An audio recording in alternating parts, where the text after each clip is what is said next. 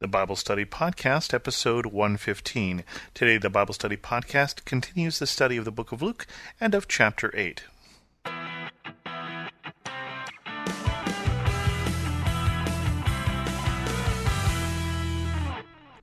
Welcome to the Bible Study Podcast. I'm your host, Chris Christensen. Where we left in Luke chapter 8 was at verse 21. The first half of this chapter is interesting because it talks about some of the teachings of Jesus, and we've dealt with that, but now we're going on to 4 different stories dealing with the power of Jesus. His power over the elements, his power over the demons, his power over sickness, and his power over death. Not sure how many of those we'll finish up today, but it's kind of one thought, so I at least wanted to introduce it all as one thought. And it starts with this story. One day Jesus said to his disciples, "Let's go over to the other side of the lake." So they got into a boat and set out. As they sailed, he fell asleep. A squall came down on the lake, so that the boat was being swamped, and they were in great danger. The disciples went and woke him, saying, "Master, Master, we are going to drown." He got up and rebuked the wind and the raging waters. The storm subsided, and all was calm. "Where's your faith?" he asked his disciples. In fear and amazement they asked one another, "Who is this? He commands even the winds and the water, and they obey him." One of the things we should say about this story is this is a moment where the disciples get something that we sometimes miss, which is that Jesus is more than just a teacher. Jesus is someone who has authority. He is someone who even the winds and the waters obey him. And they are startled by this. Even though they have left everything they have to follow him, they still didn't know what they were getting into, and they still didn't know who this Jesus was. And they're still just learning it in these 4 stories. My understanding is that storms like this, unexpected storms, can happen all the time in what is the Sea of Galilee. And it's notable that at least 4 of the disciples, Peter and Andrew, James and John, are fishermen who fished on the Sea of Galilee.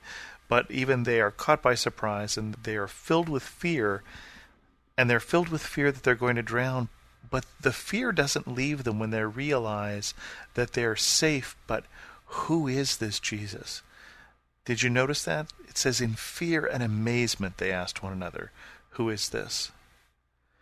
They weren't expecting it, but they didn't necessarily greet this authority of Jesus as good news. We're not necessarily looking for a powerful, authoritative God. Sometimes in our life, we would like a safe God. And that's not what they got.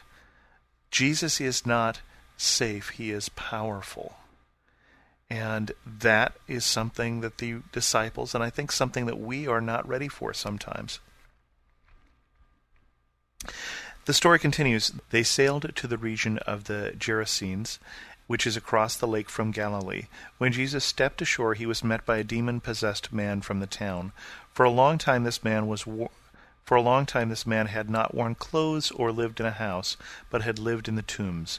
When he saw Jesus, he cried out and fell at his feet, shouting at the top of his voice, "What do you want with me, Jesus, Son of the Most High God?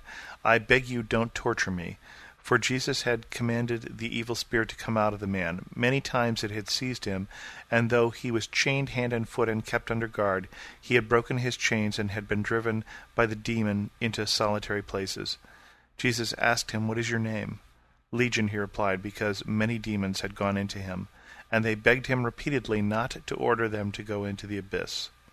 A large herd of pigs was feeding there on the hillside. The demons begged Jesus to let them go into them, and he gave them permission. When the demons came out of the man, they went into the pigs, and the herd rushed down the steep bank into the lake and was drowned. When those tending the pigs saw what had happened, they ran off and reported this in the town and countryside, and the people went out to see what had happened. When they came to Jesus, they found the man from whom the demons had gone out, sitting at Jesus' feet, dressed and in his right mind, and they were afraid. Those who had seen it told the people how the demon-possessed man had been cured. Then all of the people of the region of the Gerasenes asked Jesus to leave them, because they were overcome with fear. So he got into the boat and left. The man from whom the demons had gone out begged to go with him, but Jesus sent him away, saying, "Return home and tell how much God has done for you." So the man went away and told all over town how much Jesus had done for him. A couple things to notice from this story. One is, the demons knew who Jesus was. Again, as James says, you say you believe, the demons themselves believe, and they tremble. They have no trouble understanding or recognizing Jesus because they have seen him in his power. They have seen him in the throne room of God, and they understand that this is, as this legion says, Jesus, the Son of the Most High God. And they are actually the first ones who testify to Jesus. But they testify with fear because they understand that they are under his authority. And so we get this odd situation here where Jesus is talking, discussing, negotiating almost with these demons, and they say, well, can we go into the pigs? And he says, yes, you can go into the pigs, and go into the pigs, and the pigs are drowned. Now, the region of the Gerasenes, if the pigs didn't give you a good clue, is a region of Gentiles, not of Jews.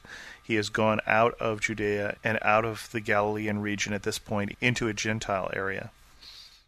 And again, like with the disciples in the boat, Jesus demonstrates his power. He has demonstrated now his power over the wind and the waves, and he's demonstrated his power here over demons, and over someone who was demon-possessed so strongly that they would break the chains that they were bound with.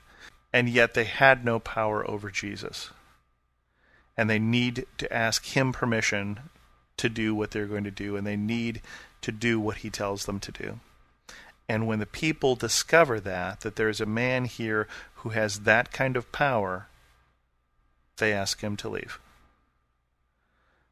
They're so afraid that they want Jesus to go. And Jesus leaves. And the man who has been freed from these demons wants to go with him. And it would have been so nice for the people of the town if he had gone and every memory of this incident had been removed. But Jesus says, no, you have to stay here basically and be a witness. You have to remind them what happened because they want to forget it because it's too much for them. So you're going to stay here and be their daily reminder that this man's life was changed through contact with Jesus. And then the third and fourth, because it's two different stories that are related about Jesus' power, happens next. As Luke goes on, he says, now when Jesus returned, a crowd welcomed him, for they were all expecting him. Then a man named Jairus, a ruler of the synagogue, came and fell at Jesus' feet, pleading with him to come to his house, because his only daughter, a girl of about 12, was dying. As Jesus was on his way, the crowds almost crushed him, and a woman was there who had been subject to bleeding for 12 years, but no one could heal her. She came up behind him and touched the edge of his cloak, and immediately her bleeding stopped. "Who touched me?" Jesus asked. When they all denied it, Peter said, "Master, the people are crowding and pressing against you." But Jesus said, "Someone touched me. I know that power has gone out from me." Then the woman, seeing that she could not go unnoticed, came trembling and fell at his feet. In the presence of all the people, she told why she had touched him and how she had been instantly healed. Then he said to her, "Daughter, your faith has healed you. Go in peace." While Jesus was still speaking, someone came from the house of Jairus, the synagogue ruler. "Your daughter is dead," he said. "Don't bother the teacher any more." Hearing this, Jesus said to Jairus, "Don't be afraid. Just believe, and she will be healed." When he arrived at the house of Jairus, he did not let anyone go in with him except Peter, John, and James, and the child's father and mother.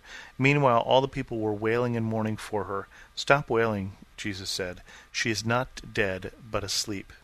They laughed at him, knowing that she was dead. But he took her by the hand and said, "My child, get up." Her spirit returned, and at once she stood up. Then Jesus told them to give her something to eat. Her parents were astonished, but he ordered them not to tell anyone what had happened. Two different parallel stories going on here, one getting in the way of the other. One is this person who is a leader in society, a leader in the community, the ruler of the synagogue, Jairus, who has a daughter, 12, who's dying. And the other, also 12 years, there's this woman who has been bleeding. Since she has been bleeding, she has been unclean for 12 years, and therefore out of society. She would need to remain an outsider until her bleeding stopped. So we have the insider and the outsider. So one comes boldly to Jesus and says, "Come, my daughter is dying." And the other one tries to steal a healing, to sneak a healing. While Jesus is off going to Jairus' things, she touches the hem of his robe with the faith that that would be enough, and it was. And she's healed, but she's not yet restored. And so Jesus stops and says, "What's going on? Who touched me?" We get this whole scene here with Peter going, "Well, everybody touched you. You're in a crowd." And he says, "No, somebody touched me. Power has gone up. Somebody was healed." And she says, "It's me." And she tells him the whole story. Meanwhile, Jairus is watching this delay as his daughter lays dying. And she says, "As soon as this happened, I knew that I was healed." And he says, "Now go your way. Your faith is healed. You go in peace." And he has then publicly also declared her healed. She would probably still have to present herself to the priests, but then she can rejoin the community. But then the bad news comes. It's been too late. "Jairus, your daughter's dead. Don't bother the teacher." And Jesus says, "Don't worry about it. Don't be afraid. Just believe." And he goes into this scene where there is wailing. I don't know if you've heard this uncontrolled wailing from the loss of a child. And he goes into the scene and he says, "She's not dead." And the people laugh at him. What a ridiculous thing to say. But he brings James and John and Peter, his closest disciples. He brings the mother and father, and he takes the daughter by the hand, and he raises her up and restores her to her parents. Jesus is not just a teacher. Jesus is not just a moral instructor. Jesus is, as even the demons recognized, the Son of the Most High God, with power over wind and waves and demons and illness and death. He's not safe. He is awesome. He is mighty. And with that, we'll end this episode of the Bible Study Podcast. Stay tuned next week when we'll continue on in Luke 9. If you have any questions, feel free to leave a comment at thebiblestudypodcast.com or drop me an email at host@thebiblestudypodcast.com. And as always, thanks so much for listening.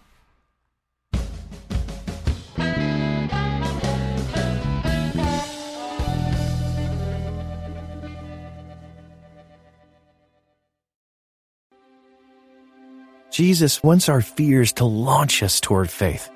Then he grins and says, "Do you trust me? Because together we can do this." With Mornings with Jesus, you can start your day in a positive way. Find hope through inspirational stories and scripture. Go to lifeaudio.com or search your favorite podcast app for Mornings with Jesus. You can also download the Abide app for biblical meditations at abide.com.